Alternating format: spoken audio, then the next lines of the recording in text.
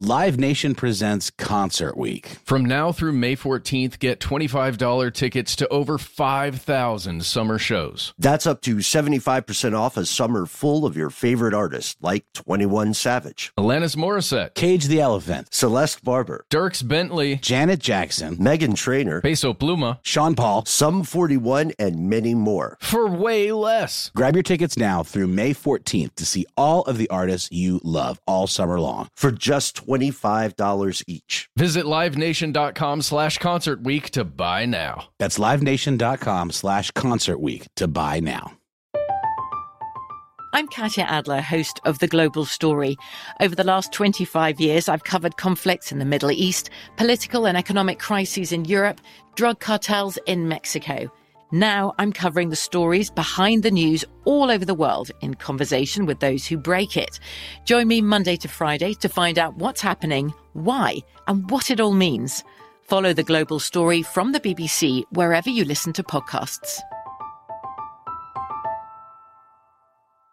Dealing with pests can be a pain, but relax. Terminix can help. Because when pests show up, so does Terminix. With over 95 years of experience, they have what it takes to take on any pest problem fast. If your home or business has pests, don't stress it.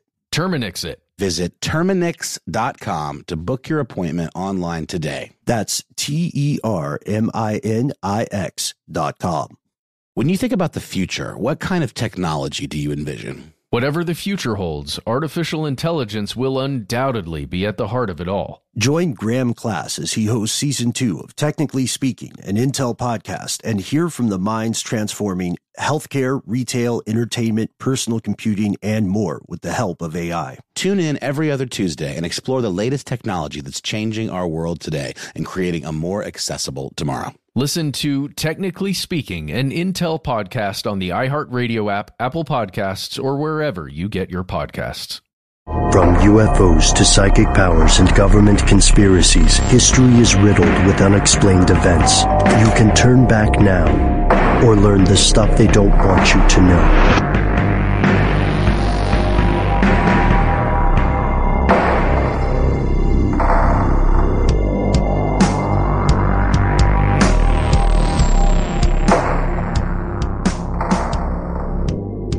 Hello and welcome back to the show. My name is Matt. My name is Noah. They call me Ben, you are you, and that makes this Stuff They Don't Want You to Know. But no ordinary episode of Stuff They Don't Want You to Know. I mean, arguably, I don't know if you've had an ordinary episode of Stuff They Don't Want You to Know. I haven't seen it. I haven't heard it. So this will be another extraordinary episode. It's different in that we are returning to a topic we examined in the past at length, the dark, murky world of crime, specifically homicide, specifically the rarest and perhaps most well-known form of homicide. I really want to insert that sound effect from Law and Order. Ding dang. Mm-hmm. And just imagine the phrase Dick Wolf. Yep. Blossoming in your head. But not Just Dick Wolves blossoming everywhere. Yeah. Yeah. It could be a person in real life, but we don't want to mess with your imagination nor impose limits on your creativity. So whatever you think when you hear the phrase Dick Wolves blossoming in your head, just run wild. You can write to us about it. We might not be able to read it on air. We've examined serial killers in the past. Boy, have we, and we are picking up where we left off in our previous episode on serial killers, uncaught and otherwise. In this episode, to start off, we're going to do a little bit of review, I guess you can call it, from the last episode. What did we talk about in that one, Matt? Well, in truth, this is like episode 4 or 5 in a way, just because we've covered specific serial killers and then other serial killers that disappeared or were never apprehended. So we had the original Night Stalker that we went over in some serious depth, which was terrifying. I had nightmares for a while that the guy was out there listening to us and then was going to come and find us. Also unapprehended. Agreed. Yes. The Highway of Tears, another situation where... That was the one with the truck drivers and the Native Americans. Right. Yes, yeah, up in Canada. And more serial killer or killers that have not been apprehended there. Mm-hmm. And we, for Highway of Tears, we partnered with How Stuff Works auto expert, Scott Benjamin, who is quite the true crime aficionado. And as Noel mentioned in our first episode on various uncaught serial killers, killers who were on the loose and could be alive today, may even be alive as we're recording this episode. We had Christian Sager from Stuff to Blow Your Mind come on to the show, friend of the show, and we looked at several different killers, the New Bedford Highway Killer, the Lisbon Ripper, Pedro Lopez, who was, I don't know if you can assign a value, but in terms of numbers of people killed, he's by far the highest. And the victims that he chose. All children. Yeah. What does it take to earn the nickname The Ripper? I just, can you casually do that? Can I be Noel the Ripper? I guess if if it were back in LimeWire days. If I rip sick beats, does that count? That could count. That could count. Usually in the case of murder, it's assigned by journalists who are trying to sell papers. People kind of coin it. You sort of a rush to be the one to give the clever name to the at-large murderer. And that's why there are a lot of the insert geographical location here stranglers. A lot of the insert so-and-so rippers. You ever wonder about the ones that don't stick? Yeah. Some sad sack journalist that just kind of was really trying his best, but then, the other one took off and he was just left in the dirt. Yeah. I think about that too because I could see the pitch meetings where they're trying to divide the line between, is this a workable name for a serial killer or does this sound like a DC supervillain? Yeah. Well, you see that in movies a lot too, where they're in the newsroom and the grizzled old, editor is like, we need something that bleeds. If it bleeds, it leads. Come on, something that'll capture their imaginations. How about Ben the Ripper? That sounds good. So it's like, well, what about the Bone Collector? Yes. And they're like, that would work. That's I like the way you're thinking, Darren, but we got to have a bone on the scene. The Derbyshire Disemboweler.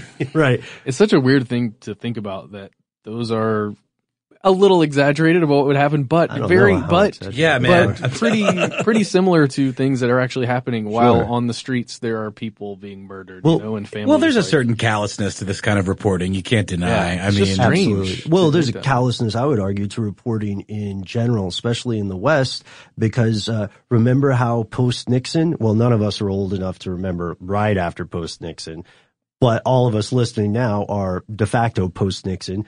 As soon as the Watergate scandal happened, then people began just saying, you know how we make something really sell? Attach the word gate to it. Yep. Right? It's been happening ever since. It's been happening ever since. We're apparently in the midst of stupid Watergate right now. Stupid water? Is that the term? That's what John Oliver's calling it. Oh, okay. Oh, wow. Yeah. Have you guys heard about the Oliver Effect? This is such a sidebar. Apparently Last Week Tonight, which I think is a great show, has a noticeable and statistically significant effect on legislation. They call it the Oliver Effect. That's impressive. And not just in the U.S., even in New Zealand. Man. Wait, was that the one with the Eminem? Yeah, where they ripped off it. They did a copyright-free impersonation of Lose Yourself, the instrumental track. And then they had a bunch of, is it offensive to say Kiwi? Or is that just like saying Brit? Well, if it is, then that's a shame because that's also a really good key for how they pronounce words. Yes. Everything is kind of like Kiwi. What you beats? Beats. Oh, boy. Serial killers. All right. Sorry for the digression, guys. Yeah. So speaking of ripping things off, how about the Lisbon Ripper? Right. Yes. The Lisbon Ripper, was one of the, unfortunately, many people who got the Ripper added to their name. And then there was also the Craigslist Ripper, or the Long Island serial killer. What's troubling about this is as we covered these, none of those crimes or MOs have been tied to a person. Those people remain apprehended. And that got us thinking, what else is out there? Because we said in the first episode, we only scratched the surface, right? So today we are returning to the grim, morbid minds of serial murderers. And I mean, just a slight disclaimer. This stuff is disturbing, unsettling, upsetting stuff. And if we get a little light with it occasionally, I swear to you, it's literally just to keep us from going insane. Yeah. But if we do have younger listeners out there, maybe parents who are listening with younger ones, I'm not saying don't listen to it. I'm just saying use caution. Be aware. Yes. So first things first, we want to define what makes a serial killer. This is a troublingly controversial definition. The FBI's definition of what exactly makes a murderer a serial killer has fluctuated over the past decades. We know the term serial killer was coined in the mid-1970s by a guy named Robert Ressler, not spelled in like a fun wrestling way, Ressler. Because, I don't know if people would take him seriously if he was Mr. Wrestler. Yeah. It's like Mr. Jackpots or Be something. a good serial killer name, though. It would be. Robbie the Wrestler. Robbie the Wrestler. He was the former director of FBI's Violent Criminal Apprehension Program, and he chose the word serial because people in the UK in law enforcement called these types of murders crimes in a series, and because he grew up watching serialized films. Before this, these criminals were sometimes known as mass murderers, or the act was called stranger on stranger crime, which doesn't really cover it because a mass murder could be anything from an explosive device Or a warlord. That's a great point, or a spree killer who is just like, I'm mad about something, so I'm going to take it out on everyone in this McDonald's. And I guess contained within that serial killer moniker is a lot of psychology as well in terms of how they choose their victims, what their MO is, how they go about planning these crimes. So there's much more premeditation involved in being a serial killer than, say, in being a mass murderer or a spree killer or any other kind of random or accidental killing. Right, like so many people who kill someone in the course of trying to commit another crime successfully, a bank robbery, a burglary, postage stamp fraud. That's the one I keep going back to. I still can't believe that's a crime. But we do have these hard and fast definitions or qualities of serial killers that we want everybody to be clear on. Yeah, it comes from the 1992 Crime Classification Manual, and it says that a serial killer is someone who A, commits at least 3 murders, B, in at least 3 different locations, C, encounters some kind of cooling off period in between murders, so stops murdering for a while and then picks it back up. And we already know that definition is imperfect because there are serial killers. Like, how do we define that location? Sure. Right? There are serial killers who routinely killed people within their homes. Jeffrey Dahmer, John Wayne Gacy. I cannot remember his name, but that monster who invented a torture truck. Also, by the way, if you check out the FBI's classification of serial killers on the interstate, you will rethink rest stops in this country. Yep. We also know there's a difference in the way that the media portrays serial killers versus the way these people act. Sure. So, we've seen, like, I hesitate to use the word favorite, but what are some of the most memorable serial killers in fiction? Hannibal Lecter, right? That's one. Yes. That's I was almost the main one. Yeah, I was going to say. Henry, Portrait of a Serial Killer is a good one. That one's yeah. pretty, like a very solitary depiction of sort of like this lone wolf serial killer situation. That's a good one. American Psycho. American Psycho's great, yeah. And of course, Psycho. Oh, yes, and also Psycho. So we know that in real life, serial killers typically work alone. It's very, very rare for them to cooperate, and they typically kill strangers who fit the MO of whatever it is they're into, and they kill for the sake of killing as opposed to, crime of passion. According to a recent FBI study, there have been approximately 400 serial killers in the U.S. in the past century, and they've killed anywhere from 2,500 to almost 4,000 victims. And back to the whole aspect of media involved in this, we've got a depiction that is created by the media versus reality. So first off, just forget the tired old romanticized Dexter or Hannibal Lecter tropes. There's no way to really tell from outward appearances whether someone is or is not a serial killer. But we can use psychology to profile people a bit. From what we know, more than 80% of serial killers are male, Caucasian, and in their 20s or 30s. And many criminologists believe serial killers also experience 3 very specific behaviors in childhood known as the McDonald Triad. Matt, what's that about? Yes, Noel, the McDonald Triad are 3 things: bedwetting, arson, and cruelty to animals. So it's strange to me that these are the three things, because you imagine cruelty to animals is kind of a ramp up to cruelty to humans. Sure. Arson shows that you don't really care about the consequences of an action like that, or possibly you don't care. Perhaps. And then bedwetting, that feels like an outlier to me. So it's more the degree to which, or the age at which someone stops involuntarily wetting the bed. So it's not bedwetting in general. That's a very common thing to people when they're learning to use restrooms in the way that our society says is correct. Yeah, it's a bell curve of not wetting the bed, I think. Oh, yeah. Starting out early and...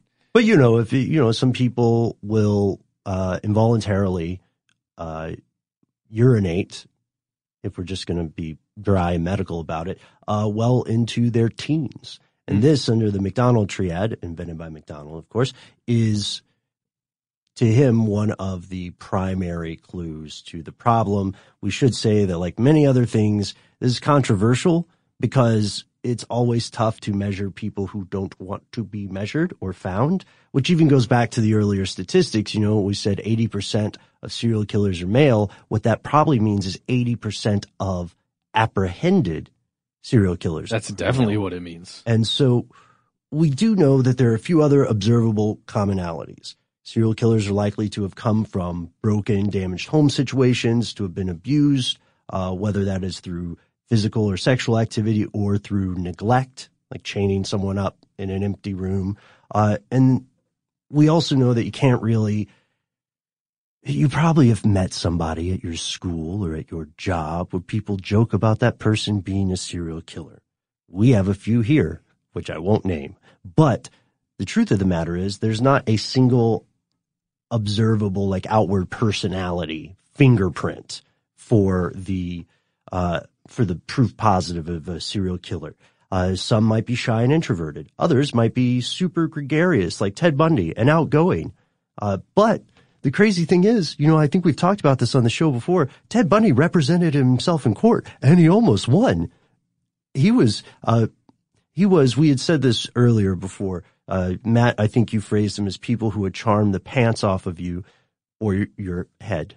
But we also know that they're not created equally, that there may be a tendency toward higher than average intelligence, but there will also be people who have lower than average IQ scores. And the IQ, of course, I can hear people typing the emails now. No, the IQ test is not a great measure of intelligence. They'll have different processes, different motivations, but we do know that there is another type of classification system that groups people by their acts. And Noel, do you want to break this down for us? I do, Ben. Ronald M. and Stephen T. Holmes attempted to break down these differences with a classification system called the Holmes typology. So the Holmes typology groups killers accordingly. Serial killers can be act-focused, those who kill quickly, or they can be process-focused, those who kill slowly. For act-focused killers, simply killing, the act of killing itself is what does the job. That's the whole point. It's the whole point. And within this group, you've got two types, the visionary and the missionary. Missionary is not as fun as it sounds. Oh, well, let's get to it. The visionary murders, because they hear voices or have visions that direct them to do so. This is, a typical scenario where, the devil made me do it, or, you have a voice in your head that's whispering to you to do horrible acts. Or my mother. Yeah. Yeah. Often demonic, divine, or a departed, influential relationship. Right. Like in Psycho, for example. And that's a spoiler, but I think Psycho is about 70 years old. Yeah, or we're so, good. So I think we're okay. I actually had an argument with my girlfriend the other day. She said it's never cool to spoil anything. And I'm like, we've been over this. It's okay. The community says 5 years is the statute of limitations. She's like, I don't care. I just think you want to spoil things because it makes you sound like you're a know-it-all. That sounds like you guys were ultimately arguing about something else. Probably. But then there's the missionary murderers. And as you said, Ben, not as fun as it sounds at all. The missionary murders because he or she believes that they are meant to get rid of a particular group of people. Eek. I will murder every Blockbuster manager. Yeah. That's pretty much been accomplished already. Or there are people who would say, for instance, due to wrongs or due to my divine understanding, this specific type of person, this could be race or ethnicity motivated, they think they must be cleansed of the earth. Even as we're going to see later on, things that have to do with monthly cycles. Hair color. Yeah. There's any kind of things that would fit into this. And it could even fall into the category of like a vigilante that's like killing, doctors at abortion clinics or something like that, or anybody that is seen congregating at abortion clinics. So to kind of pick out and like say that I'm doing the Lord's work, for example, or to have some sort of like crusade mentality. Yeah, exactly. And then process-focused serial killers are a little bit different. These are the ones you typically see in like the grisly, gruesome film depictions where someone's doing some ritualistic, gnarly stuff. Yeah, exactly. So this would be, for them, the risk of sounding glib, it's about the journey. They don't necessarily get off on the death unless it occurs under a very specific process or workflow. This would be a sadist. Yeah, a sadist. And they have three different types, just like there's visionary and missionary. There are three different types of hedonists, and then there is a separate special category called power-seeking killers. So the three types of hedonists are aiming for lust, thrill, and gain. And they're pretty self-explanatory. Lust killers derive sexual pleasure from it. Thrill killers get a kick, a kind of endorphin rush. Gain killers believe they will profit in some way. And these are not exclusive categories, but people tend to fall more into one than the other. Like H.H. Holmes was making money from ripping people off in his murder mansion, but he was also clearly into killing people in a myriad of torturous ways. Power killers want to play God, to be in charge of life or death. And many times, this would be the case of, the nurses who are discovered to have been slowly poisoning patients over decades, and in the past were very hard to catch. Then you get into classifications of serial killers by their organizational skills and their social skills, which feels, again, it all feels so strange trying to organize these people into groups, but it makes a lot of sense when you're hunting serial killers, right, as law enforcement. So they can either be organized or disorganized, and that's when you look at the type of crime scene, how it's set up. Then you've got non-social or asocial. This is going to depend on whether or not they exclude themselves from society or whether a society excludes them. Okay. And then the majority of identified serial killers are organized and non-social. So they don't want to hang, but they do have a plan. They do have a plan, and they like things to be a very specific way. And here's some silver lining, which is going to be, we actively went through when the three of us were working on this episode and tried to find silver linings, ladies and gentlemen. So one of our first silver linings is that serial killers are far, far less common than the media and culture might have you believe. The FBI and other experts estimate that at any given time, there are anywhere from 50 to 300 active serial killers in the U.S. It's tough to prove those numbers for certain, and there's one thing for sure, one of the only things that we know. They're out there, somewhere. Beneath the pale moonlight. Dancing. Or sometimes just picking up the mail from the post. Yeah, don't trust people who go to their mailboxes at night. That should be archery ad. Very true. And guess what? We're going to tell you all about it right after a quick word from our sponsor.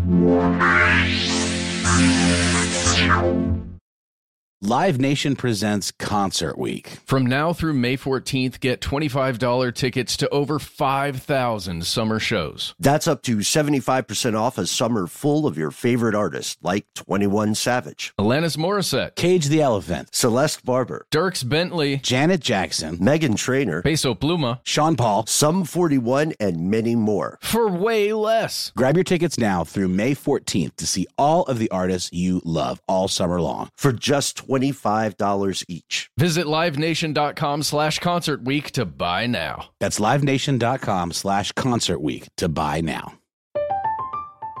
I'm Katya Adler, host of The Global Story.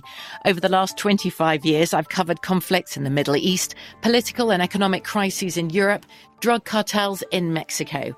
Now I'm covering the stories behind the news all over the world in conversation with those who break it. Join me Monday to Friday to find out what's happening, why, and what it all means. Follow The Global Story from the BBC wherever you listen to podcasts.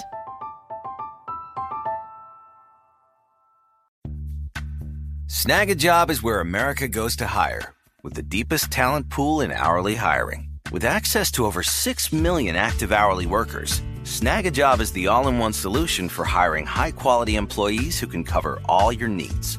On demand, temp to hire, part-time or full-time. You name the position. Warehouse worker, retail associate, grocery store clerk, fitness trainer, baker, stylist, bellhop, podcast producer. Yeah, Snag a Job's got a worker for that. With our easy-to-use platform, you're able to seamlessly post and fill available positions quickly with a dedicated customer support team to provide all the help you need along the way. Kind of nice knowing you have a talent pool like that in your own backyard, right? Snag a Job is the partner you need to keep your business running smoothly. So visit snagajob.com or text snag to 242424 to talk to an expert. Snagajob.com, where America goes to hire. This episode is brought to you by Terminix. Terminix can't help you solve the world's biggest mysteries or take on alien life. At least not the ones you're thinking of. But they can help take care of pesky invaders in your home. Like the ants in your kitchen, the roaches under your sink, and the termites in the walls. Because when pests show up, so does Terminix. No matter what type of pest it is, they can Terminix it fast with personalized pest care that puts you in control. Their expertly trained technicians may not know true crime, but they know their local pest pressures. And with customized plans tailored to your specific situation, you get everything you need to not just get pests out, but keep them out for good. Between their speedy service, caring technicians, and over 95 years of experience, it's no mystery why they're trusted by homes and businesses everywhere. So if you have a pest problem, don't stress it. Terminix it. Visit Terminix.com to book your appointment online today. That's TERMINIX.com to book online today.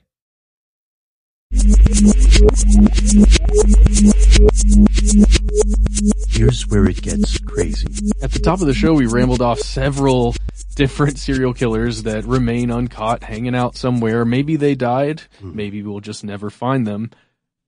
But guess what? There are quite a few more, and they remain uncaught today, or at least their crimes remain unsolved. So many of these people out there, we can't cover them all in a single episode. We're probably going to do a third one of these at some point. Or maybe a separate show just about crime and serial killers. Oh, that would be good. Or just a specific show on each one. This doesn't mean that these murderers are necessarily anonymous. In several cases, investigators are convinced that they have discovered the identity of a given killer, but did not have sufficient evidence to make an official or clean conviction. And that's what happens when you're on the side of the, technically speaking, the good guys. You have to obey rules that the others do not have to obey. And in other cases, a string of murders by an unidentified killer may actually be the work of another known murderer. And here's where we get to our first example of serial killers that remain on the loose. Part 2. So first we're going to talk about a killer by the name of Bible John. Which I've got to say is a pretty powerful name. It sounds like a villain in Preacher or something. Mm-hmm. Bible John is believed to have murdered 3 young women after meeting them at the Barrowland Ballroom in Glasgow, Scotland, between 1968 and 1969. There was very little doubt that these murders were all carried out by the same person. All 3 victims were women. They'd all been strangled, specifically with their pantyhose or their nylons, and they were all beaten to death. And the name Bible John is derived from the single suspect in the case. The last victim shared a taxi with her sister, and a man who said his name was John was quoting from the Bible at them. But because this technically remains unsolved doesn't mean they're suspects, right? Several experts believe the Bible John murders were in fact committed by a known and convicted serial killer with the much less intriguing name Peter Tobin. So Tobin is a convicted Scottish serial killer and sex offender who, as we speak, is serving 3 life sentences with what they call over there a whole life order, which is basically like life without the possibility of parole at HM Prison Edinburgh for 3 murders committed between 1991 and 2006. With a very similar MO and a whole life order, sounds like a weird sign-on for a series, but it is something that this government will do to prevent someone from leaving. The prison system in Europe, in Western Europe at least, by and large, is much more centered on rehabilitation rather than retribution or using prisoners as cheap labor. Sure, it's the main thing in the U.S., right? Yeah. So this guy, super messed up. He targeted women who were menstruating, young women who he found at this ballroom, and he would. This is the kind of thing we were talking about, where a serial killer can charm you, where he would meet these women at the bar, and then essentially go home with them, or go off with them to have a private moment or something, and then he would turn. Sounds like this guy's the very definition of a missionary serial killer. If he was targeting menstruating women, it's like he was singling them out for what he interpreted to be some sort of uncleanliness or impurity, I suppose, and then wanted to cull them from the population. Yeah, it's a possibility when you get in some of the rules and laws that you can find in books of the Bible like Leviticus or something. If you take those too seriously, you can get into some dangerous belief and thought territory there. And another thing, he took the handbags of these women. Right. He would dump all the stuff out of the handbag, and then, who knows if he actually took it or if he hid it or got rid of it or something. Well, fetishes and relics and trophies are very common in a lot of serial killer cases. Luckily, he only got the 3, but you could imagine, gone unchecked for a long enough time, you might have found his den and there'd just be like a pile of handbags. Yeah. And there may well be. And if Bible John is the same person as Peter Tobin, what's morbidly fascinating here is that we may be able to trace the evolution, the increasing sophistication of a serial killer. It's sort of similar to the Red Dragon cases mentioned in the Hannibal Lecter series. This brings us so technically, just to sum it up, technically Bible John remains unconvicted or unapprehended, but a growing number of investigators are convinced that this is actually Peter Tobin. You just can't prove it. Right, because in the 1960s, there was nowhere near the level of technological sophistication when it came to investigating DNA, preserving bodies, etc. But this is not the only example. Yeah, next we've got the Oakland County child killer, a.k.a. Sorry to chuckle, it's just this is kind of funny. It's like a villain on The Tick or something. The Babysitter. That just makes me shiver. And I shiver rarely. Yeah, I know. See, I guess, again, I'm doing that thing where I'm getting light with it, because if you don't, then it's almost too much to handle. But it's a defense mechanism. Sure, pretty cruel. So The Babysitter concerns a serial killer or killers active in Oakland County, Michigan for 13 months between February 1976 and March 1977. Yeah, and this person or group is responsible for the murder of 4 children, 2 boys and 2 girls between the ages of 10 and 12, so particularly grisly. And the victims were held captive between 4 and 19 days before all of them were slain. Their bodies were always found wearing the same clothes in which they were last seen, all, quote, neatly laid out on the ground in various locations around this place in Michigan, Oakland County. And the Babysitter moniker comes from this process of cleaning the bodies after they were finished with whatever they were doing with them. And it's thought that it was post-mortem, that they were cleaned, like fingernails clipped and everything. Right. I bet there was no evidence of sexual assault. There was, oh man, I hate even talking about this. Don't listen to this if you're a kid. There was tearing specifically on the boys. So this was a process killer, it sounds like. The only reason I said that was because it makes me think of like things I've seen in crime shows where a lot of times the killers, when they lay the body out with such care and precision, they're almost like, you know, trying to honor the body in some weird way, deifying it. So I'm wondering, but I guess there was sexual motive, huh? There appears to be. And when you start looking at the suspects, well, again, these are suspects that as the internet has grown and there's more and more information out there and people can become a sleuth online, a lot of this stuff has come to light, and also from the parents of some of the victims. So what are, can you tell us a little bit about the suspects? Sure. So one of them is Christopher Bush. This is this guy's name. He was the son of a gentleman named Harold Lee Bush. Who at the time was the executive financial director of General Motors. It's a very well-to-do suspect. Yeah, a family of well-to-do people. Let's see, at the time, there was this place called Brother Paul's Children's Mission, which was located on North Fox Island in Lake Michigan. So I don't want to get too much into the geography, but sure. If you're looking at a picture of Michigan and you're just looking at the northern tip of it, if you go a little bit to the west, that's where North and South Fox Islands are.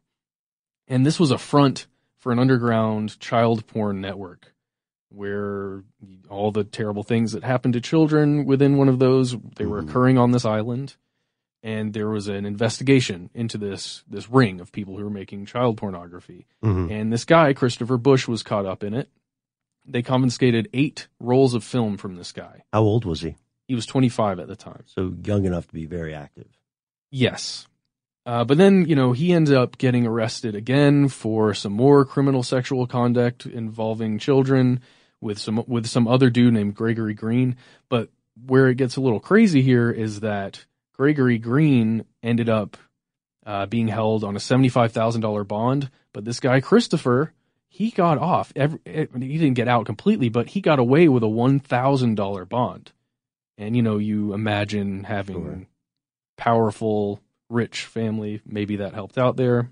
So he was arrested in February of 1977, but the murders continued till March. Yes. And there was a sheriff, like a nearby sheriff department. They got a phone call that this guy was seen by just a neighbor or something at a cottage, I guess, that the family owned that was quite a bit north of where the family's main house was. And this person knew that this guy Bush was not supposed to be around minors, around kids, and he was apparently hanging out at this cottage with them. And this was on March 19th. And here's the thing. The final victim, Timothy King, went missing from March 16th until March 22nd when his body was found. And what happened to Christopher Bush? Well, Ben, according to his death certificate, this guy died by committing suicide on November 20th, 1978, when he was 27 years old. So just about a year after these killings had stopped, these 4 killings. And I don't know, it's not weird, I guess, but his body was cremated and the house where he lived with his parents was then sold off very soon after. You can understand why survivors would want to forget that memory. Yes, even just from the previous, times, the things he had gotten in trouble for, right? Even if he wasn't the killer of these children. And he's not the only suspect. No, next we have Francis D. Sheldon, who was a well-known multimillionaire, actually, from an immensely wealthy family who were the sole owners of North Fox Island. Remember that island? Pretty high up on the hog if you own an island. No, I do not remember. This is the island that had Brother Paul's Children's Mission on it that was a front for a child porn ring. Oh my gosh. Interesting. Yikes. Sheldon fled the country to the Netherlands to avoid charges of sexual misconduct. 2 adolescent boys from Port Huron told family members that Francis Sheldon had molested and photographed them on this island. Evidence taken from child porn magazines showed children with a background identified as being that same place. North Fox Island, right. Verifying that the boys had been to the island. And there were reports of Sheldon's death that surfaced in 1996, and a Michigan warrant for him was canceled in May of 1997, with state police reporting, quote, exceptional clearance, suspect is dead and cannot be prosecuted, but was obviously involved. Right? I mean, you're starting to see a picture here of perhaps a group of people who were, doing terrible things to children on an island and then possibly killing them afterwards.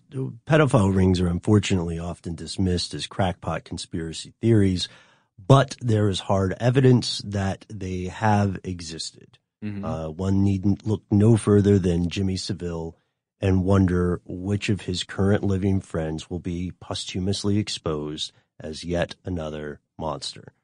Yeah. Just a side note.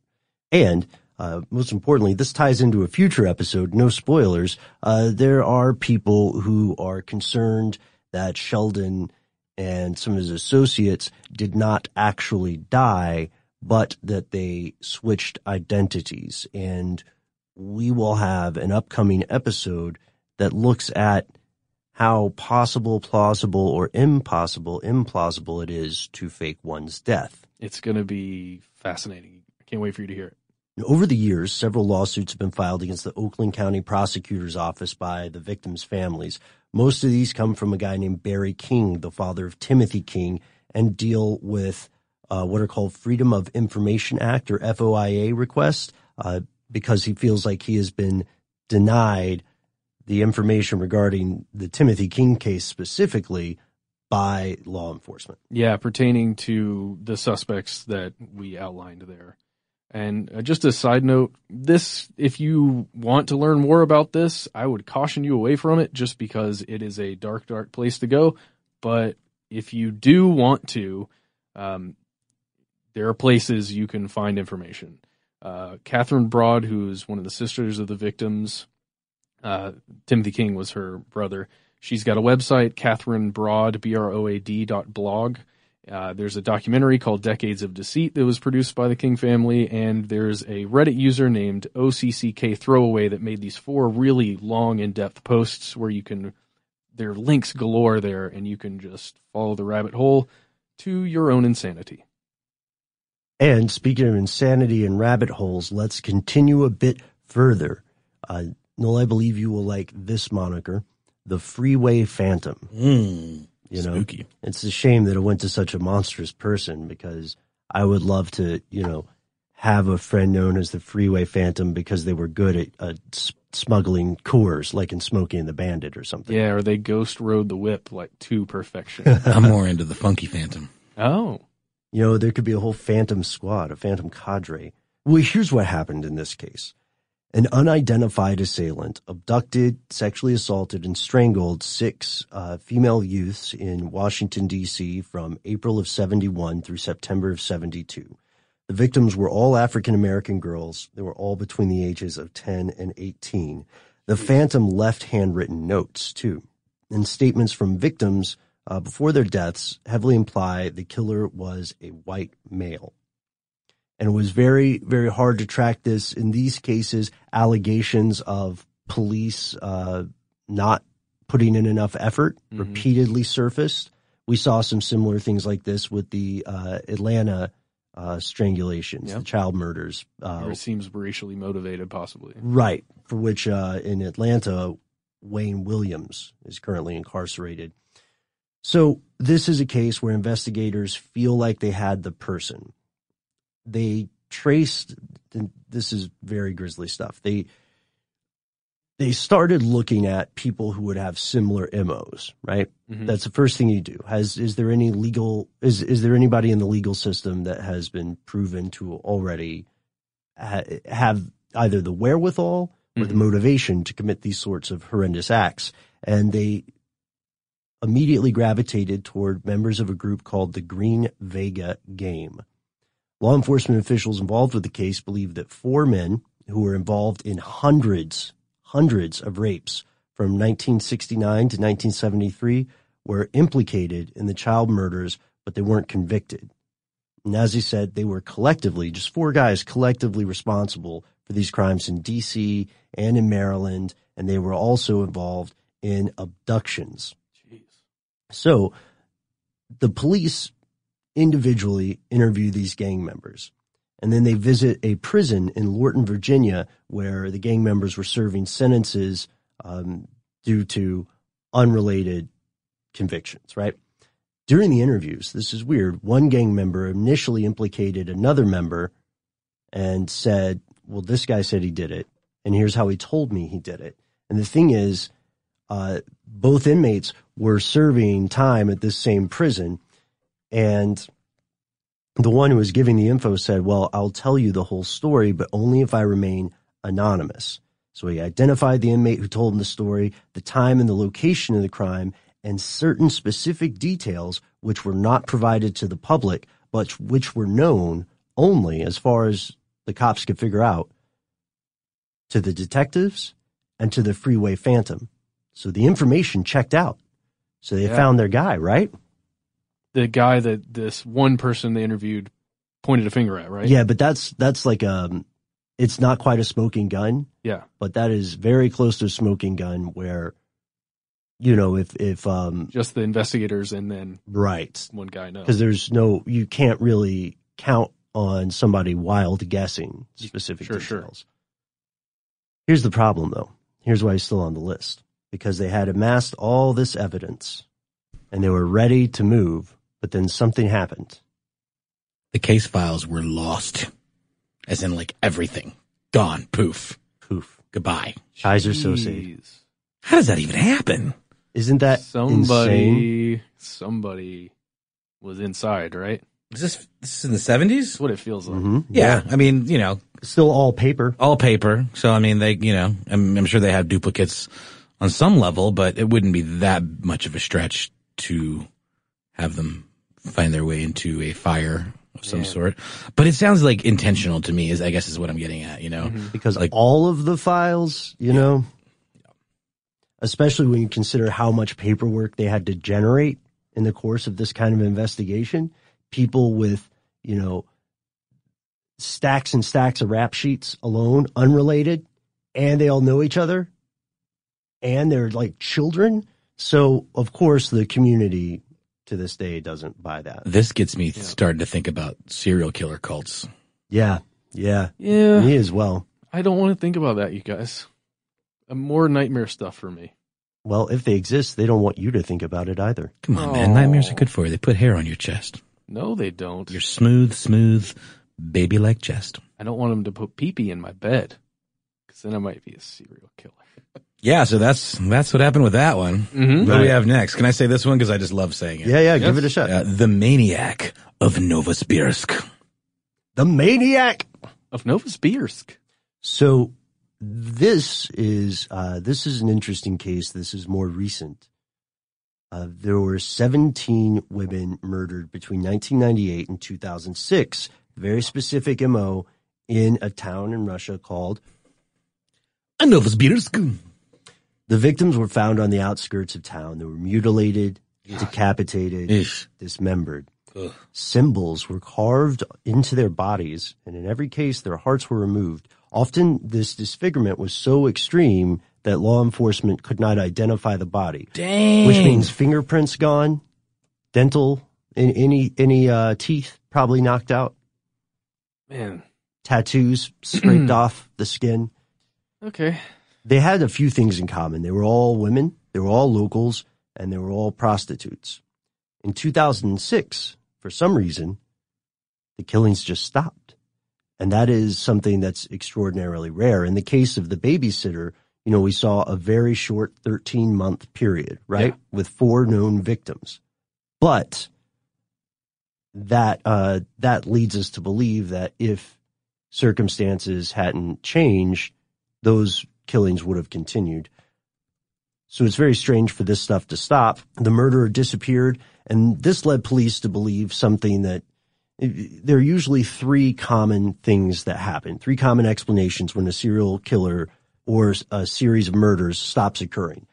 And the police will always assume, well, the killer has maybe moved, or they've died, Or arrested. Or have been arrested on another crime, right? Yep. And in this case, they still continued to hunt for the killer, and they found really interesting series of suspects. In 2015, the police arrested a cab driver by the name of Alexei Ivanov on suspicion of the murders. He instead confessed to a series of unrelated murders. So, Also all women. yeah, I guess where there's smoke, there's fire. So what we're saying here is that apparently Novosibirsk is a pretty tough neighborhood. I know. Can you imagine that you're searching for one serial killer, which is already so rare, and in the process you pick up another guy who's like, well, yeah, I killed a series of people. Oh, not those. Not those though. Those aren't mine. It's probably like one of those small towns in like British cop shows where there's a serial murderer like a week, you know? Yeah. Oh, right. Yeah, that's the weirdest thing about suspension of disbelief in those shows. Yeah. You know, it's a small town. Everybody still leaves their doors unlocked, despite the fact that about once every year or so, someone kills 20 people. Not only that, like you can even go further where it's like with Scooby-Doo. Like, are they traveling around in that show? I mean, I guess they are. They're kind of on tour, right? Are they a band? It's not clear what they do. They're a spend gang. a whole lot of time on the mythology. No. Gotta admit, it's been a while for me.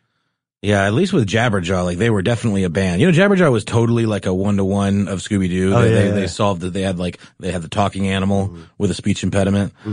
Even like I think dude wore an ascot in Jabberjaw too. Anyway, we digress. Back to the Grizzly stuff. You see what I'm trying? I'm trying to derail this a little bit because this is just so darn upsetting. But we will sally forth. There was a different suspect. Yeah, so there was in fact another suspect in 2016. Police arrested a former cop by the name of Evgeny Chuplesknitsky. Forgive my utter garbage pronunciation there. I'm doing the best I can. This individual was suspected of the murders, though he had yet to be convicted. And here's a little interesting twisty side note. I'm not going to say his name again. Tell you that right now. Mr. T. We're going to call him Mr. T. Mr. T. Not to be confused with the Mr. T. This is the Russian Mr. T for the purposes of our show. Mr. T was arrested by Russia's Ministry of Internal Affairs, which I guess means that he was under investigation as a dirty cop. Potentially, not local law enforcement, right? So I think that's the thing. So the trial, cleaning up laundry internally, right? Exactly. But on a federal level. On a federal level, exactly. So the trial, is in fact moving forward. And while the ministry is almost certain that this is their guy, he is yet to be convicted, even though DNA was found on some of the prostitutes, which he explains as a result of him spending a lot of time with prostitutes while on duty. One of the way he explained it is, I have to have my ear to street. I have to know who is going where, who is driving drunk. I go find drunk driver. Maybe he gives me a bribe, skip some paperwork. So he painted it as sort of his unofficial job duties, right? Deep cover, as it were. Apparently, right. And then at one point he confessed and he said that he did the symbols on purpose. And this was actually in a brutal calculation. This was actually pretty smart on his behalf, because if he was a police officer, he knew how to hide evidence, or he should have. And he wanted the murders to look occult or satanic in nature. And he said he wanted to, have a red herring for the police. But then later he recanted and he said, no, I did that under pressure. If Evgeny Chuplensky or Mr. T is convicted, he will be another example of a killer who appeared to get away only to be captured months, years, or even decades later. And this lets us end on a little bit less of a bleak note, because these sorts of killers, while they may get away for a long time, are often apprehended one way or another. And we'll tell you about just a few after a word from our sponsor. Live Nation presents Concert Week. From now through May 14th, get $25 tickets to over 5,000 summer shows. That's up to 75% off a summer full of your favorite artists, like 21 Savage, Alanis Morissette, Cage the Elephant, Celeste Barber, Dierks Bentley, Janet Jackson, Meghan Trainor, Peso Pluma, Sean Paul, Sum 41, and many more. for way less. Grab your tickets now through May 14th to see all of the artists you love all summer long. For just $25 each. Visit livenation.com/Concert Week to buy now. That's livenation.com/Concert Week to buy now. I'm Katya Adler, host of The Global Story. Over the last 25 years, I've covered conflicts in the Middle East, political and economic crises in Europe, drug cartels in Mexico. Now I'm covering the stories behind the news all over the world in conversation with those who break it. Join me Monday to Friday to find out what's happening, why, and what it all means. Follow The Global Story from the BBC wherever you listen to podcasts.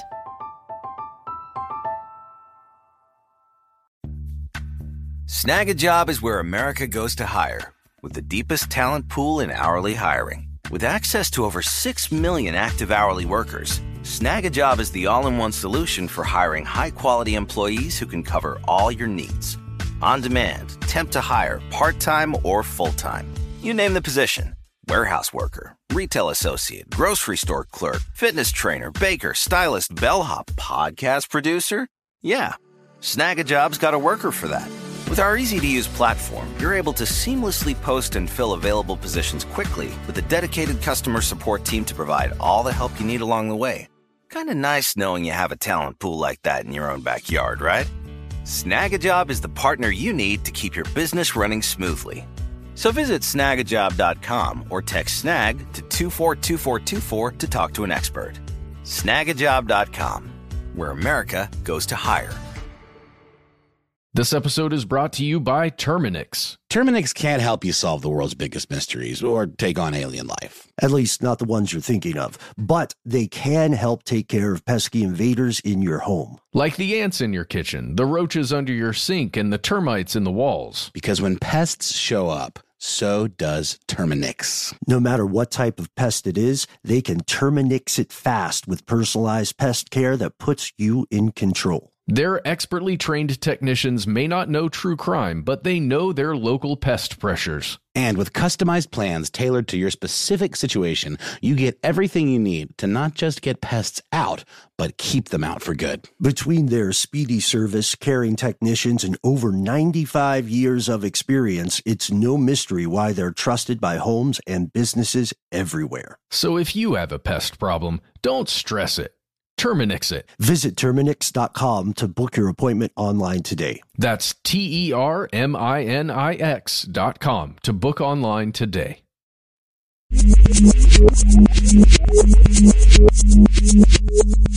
And we're back. You know, on a side note, just to keep it light, which I think is a good move, one thing that always got to me about Scooby-Doo is how it so rarely turned out to be supernatural.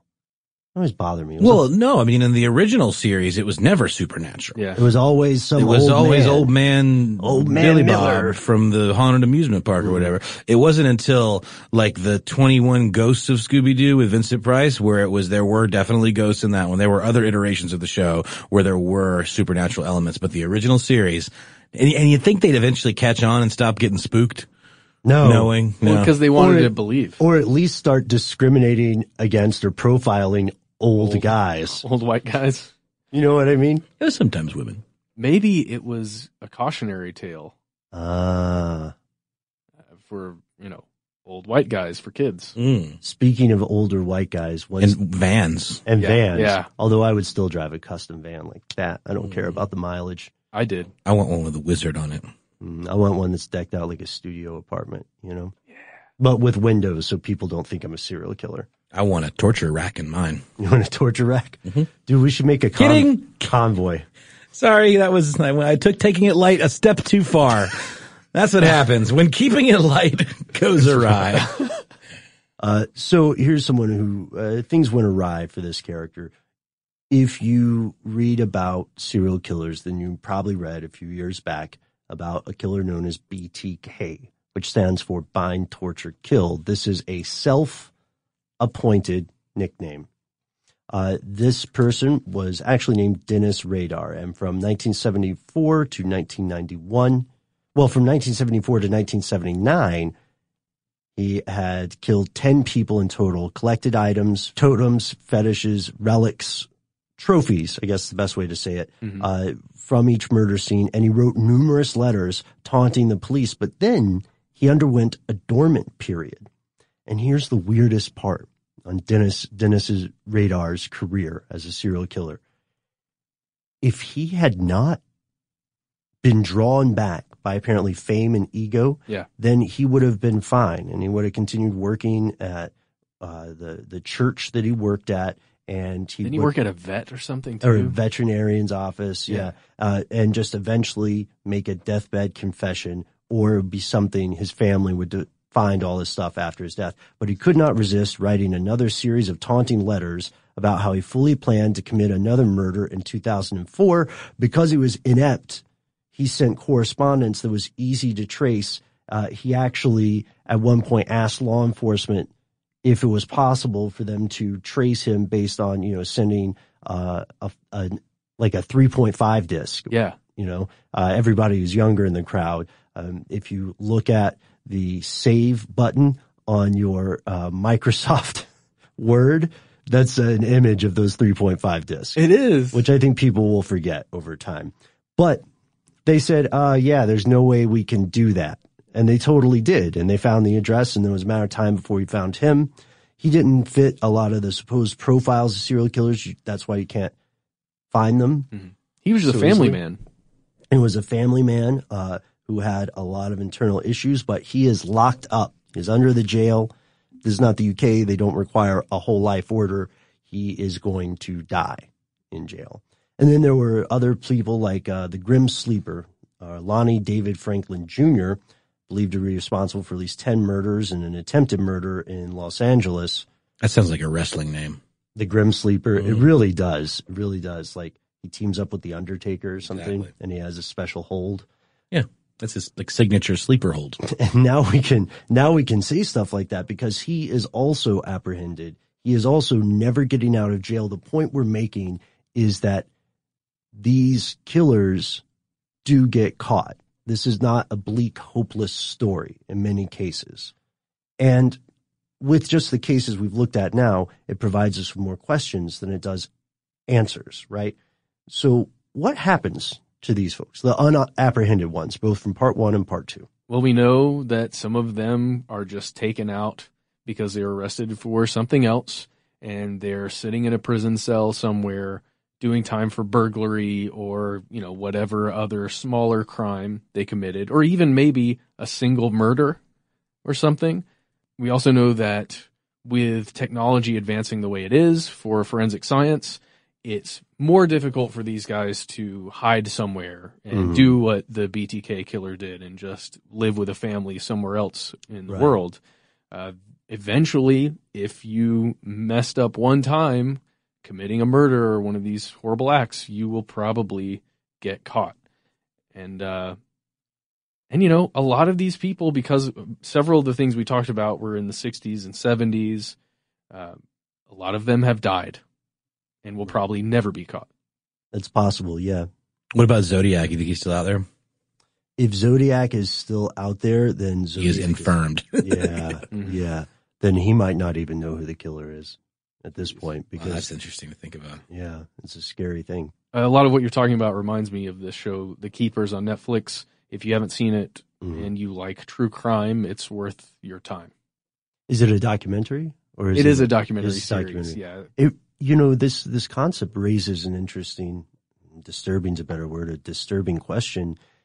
If someone's like that is discovered, is it prosecuting the same person? Someone with dementia that doesn't even know anymore? Let's say someone was convicted, ironclad, we know they did it, of several murders in the 1960s, but now they're in their late 80s and they're late stage. Well, it's sad to say, but that reminds me of what's going on with Bill Cosby.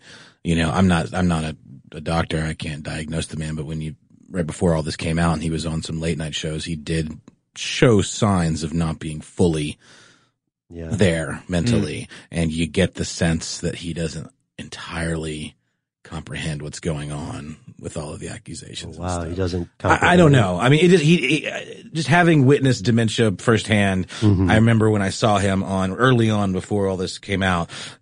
He was on one of the late shows, and it was just kind of a little bit sad because he just did not seem like he quite understood what was going on, and he wasn't like himself. So I'm wondering if that's a similar situation where anyone who gets justice, it's not going to be as satisfying perhaps because the person who did the crimes maybe is not aware that what they've done anymore. You get into those philosophical areas where is punishing the body of the person that did these things worth it, even if it can't comprehend? Well, I would also say, one of the at the very least equally crucial factors here is closure. Yes, to have known absolutely. what happened, right? And speaking of closure, we do have conclusions. So, yes, unapprehended serial killers are out there. According to FBI estimates, 50 to 300 in the U.S. alone. Right now.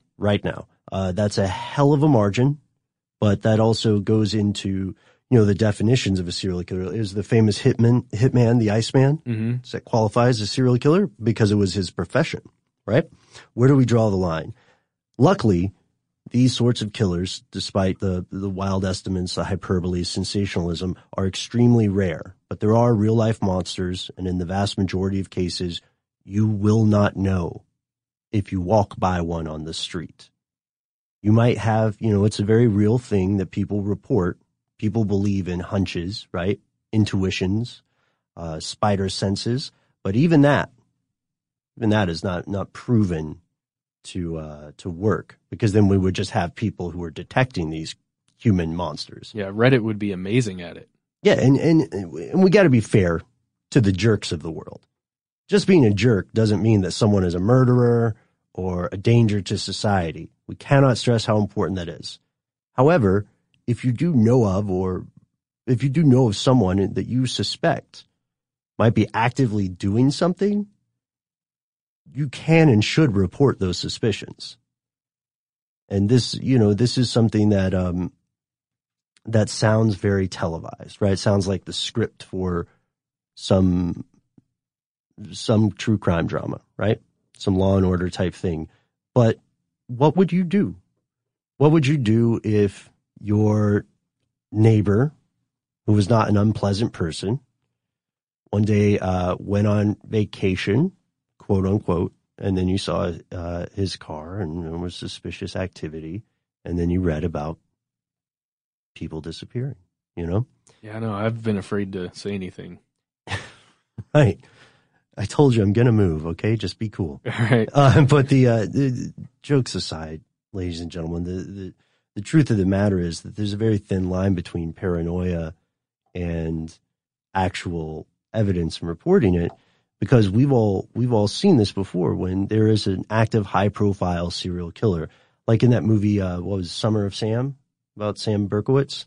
In that film, one of the things that happened was that law enforcement, and just like in Zodiac cases, was inundated with false reports. Some people just wanted attention. So it's tough, but it is true that with all the personal data being shared between whomever you pay your phone bill to, wherever you get your driver's license, wherever you pay your taxes, and whatever social media you use, it seems more and more likely that previously unidentified serial killers could eventually become a thing of the past. These aren't pioneer days where you could just go through the territories killing as you pleased. However, we can't forget that in some cases, these killers function in positions of power, and they're able to influence the mechanisms meant to apprehend them, like the police officer that Noel mentioned. Yeah, that is a huge point here that terrifies me, especially when there are multiple people in power that are working together. And one thing that startles me too is how often a string of serial murders might not get reported outside of local news. And is that cooperation, or is that just police with the best of intentions trying to prevent panic. Yeah, and something just isn't newsworthy enough to be run on from another major source. And how do you decide that? And does it go down to the name? Did you guys see that they're remaking Maniac Cop? What is that? You ever seen Maniac Cop? It's like a franchise from the 80s where the murderer is a cop. He's the maniac cop. Is he like a vigilante or no? He's a maniac. Yeah, he's a unhinged lunatic with some Jason Voorhees-esque supernatural abilities. But Nicholas Winding Refn, who did the much maligned Neon Demon, which I quite enjoyed, and Drive, and Valhalla Rising, and Bronson, and all that. He seems to be going down the schlocky road a little further these days, and this is definitely no exception. So looking forward to that. You guys want to do some shout outs? I think it's time. Shout out corner. Skadoosh. Our first shout out goes out to Shannon, who says, "Hey guys, on the topic of UFOs, forgive me if I'm wrong, but I don't believe you've covered the Cash Landrum incident. I only just heard about it myself today, and I think you'd find it fascinating." Well, thank you so much, Shannon. I have never heard of this. Ben, have you heard of this? Yeah. This is one of the only this is one of very few UFO cases that actually resulted in litigation. Ooh. In the 1980s in the U.S., people insisted that they not only saw something, multiple witnesses, but that it damaged their health. What? Mm-hmm. Where was this? So this occurred in Dayton, Texas. I think that's a really interesting topic for us to delve into. For sure. Because we do have a pretty solid mass of court cases. So thank you so much for writing in, Shannon. That's an excellent suggestion. Mm-hmm. Who's next? Well, next we have a shout out for Kiara. Says, "Hey, Matt and Ben and Noel." Actually, Noel's not on here, but that's okay. I don't hold it against you, Kiara, who hails from Texas. She says, "I am writing this to bring to your attention the recent computer attack nicknamed ransomware." I think it was actually called WannaCry, and ransomware is the type of attack virus, that it is, where it holds your data hostage and you have to pay out in Bitcoin in order to get it back. Anyway, as it is sufficiently frightening and seems to have come out of absolutely nowhere, there's no doubt that you've already caught wind of it, but I think it couldn't hurt to provide you a request. The new ransomware virus, essentially what I would call an evil blue screen computer malware virus that's been crippling average computer users, but particularly companies and corporations, by overtaking computer systems and blocking users' access to their files and search engines, essentially acting in the way a blue screen would, rendering the computer useless, being impassable unless the victim of the virus pays 300 bitcoins to remove it, the equivalent of around $736,000 American dollars. So a little explanation. The everyday blue screen, informally referred to as the blue screen of death, is a protection fault initiated by Windows in the case that the operating system collapses. What the virus does essentially mimics that function with one key difference. It seizes access to every file and every computer function until the ransom is paid. Yikes. The current theory is that at least one of the perpetrators behind this is a former Windows employee. And I know that Windows actually patched this. Right. They caught it pretty early, and so a lot of people were spared it, but it definitely did wreak some havoc. She says she's anxious to hear what we have to say about it, and would also like to give condolences to all the hospitals, colleges, businesses, banks, railway systems, and absolutely everyone who is a victim of this virus in any way. It can't be easy. Agreed. That's absolutely pretty brutal. One really interesting thing here to me is that if you're going to be paid in bitcoins for ransomware like this, even though it's a cryptocurrency and it's protected in a lot of ways, it is trackable. So at any point, like they know, investigators know exactly what accounts the bitcoins will be paid to, and they can monitor them in real time. And as soon as someone tries to take those bitcoins out and transfer them into cash in some way or some usable form of currency, you're going to know exactly where it went. So I don't understand the logic behind it, but maybe there's like a key there that I'm missing. Well, I mean, maybe there's some sort of like VPN-esque way of redirecting, the digital trail.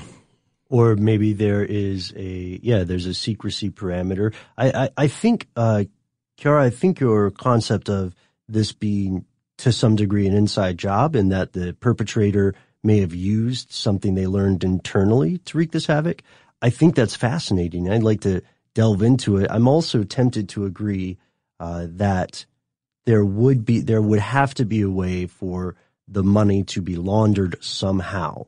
Otherwise, no one would ask for that currency. And a cryptocurrency has several advantages over more orthodox or established forms of currency. So that'd be a good one to dive into. And, I think it speaks very highly to Kiara's character that she took the time to give her condolences to the organizations and individuals affected by this. Sure. So thank you for writing in. Our final shout out of the day comes from Trent, and Trent says, "Hello guys, I thought this was a pretty interesting one." He didn't say that. That's me saying that. Hello guys, a topic I thought of when recently listening to your podcast on the placebo effect. It was stated in the podcast that a severe burn victim would not benefit from a placebo. I would have to disagree. I have heard all my life of the power of someone talking the fire out of a burn. Manly used this as a pain relief. It is a secret that can only be passed from man to woman or woman to man. The two cannot be blood related. Check out info into the Foxfire books. I was told that my great-grandfather was able to save a child at a hospital that had been burned over a large part of his body. This may not be a placebo in the original context, but it is a case of how powerful the mind can be. Good luck. Wow. So from as an armchair folklorist, this is fascinating. The idea of talking the fire out of a burn. I read a lot, maybe too much, and I have not read about this. There is a Foxfire folklore series, and perhaps it is mentioned in there, in which case I'm going to return to it. Thank you so much, Trent. These are all excellent suggestions, and we appreciate your time. So thanks to Kiara, Shannon, and Trent. And this concludes our But Not Our Show. As a matter of fact, the most important part of the show is occurring as soon as this recording ends. That's your part. Write to us. Let us know what you think. Do you believe that you have encountered something like an active serial killer? Is there a story in your neck of the global woods that has not been reported? As we see, a lot of serial killer reporting tends to focus here on the United States. Let us know. You can find us on Instagram, Facebook, and Twitter, where we are some variation of conspiracy stuff. And if you don't want to do any of that stuff and you want to hide away from the social media, you can send us a discreet email. We are conspiracy@howstuffworks.com.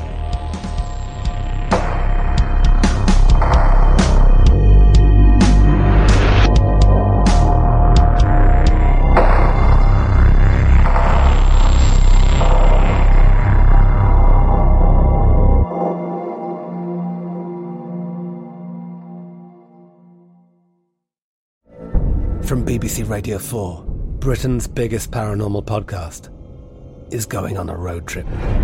I thought in that moment, oh my God, we've summoned something from this board. This is Uncanny USA. He says, somebody's in the house, and I screamed. Listen to Uncanny USA wherever you get your BBC podcasts, if you dare.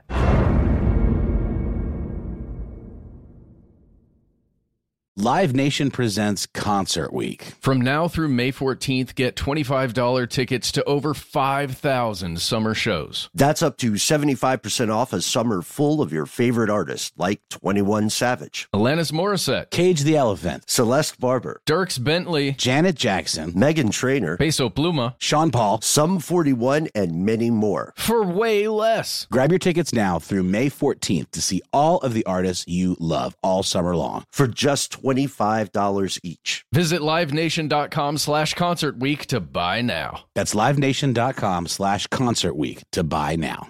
Attention, true crime enthusiast. Searching for a way to unwind after diving deep into the mysteries that keep you up at night? Look no further. Introducing Lazarus Naturals, your trusted companion for CBD relief. With a commitment to transparency, Lazarus Naturals oversees every step from farm to doorstep, ensuring purity and quality you can trust. Visit LazarusNaturals.com today and discover how CBD can help you decompress and recharge for your next investigation. That's LazarusNaturals.com. Lazarus Naturals, your partner in unraveling the mysteries of true crime. Not available in Idaho, Iowa, or South Dakota. Open a limited-time 11-month certificate at Kemba Financial Credit Union. At 5.25% APY, it's more than triple the national average, plus it's a safe and secure way to grow your money. Visit your local branch or kemba.org/CD for details. Offer expires May 31st, 2024. APY equals annual percentage yield. Restrictions apply. $500 minimum and $250,000 maximum deposit. Advantage status required. Comparison based on bank rate average. Federally insured by NCUA.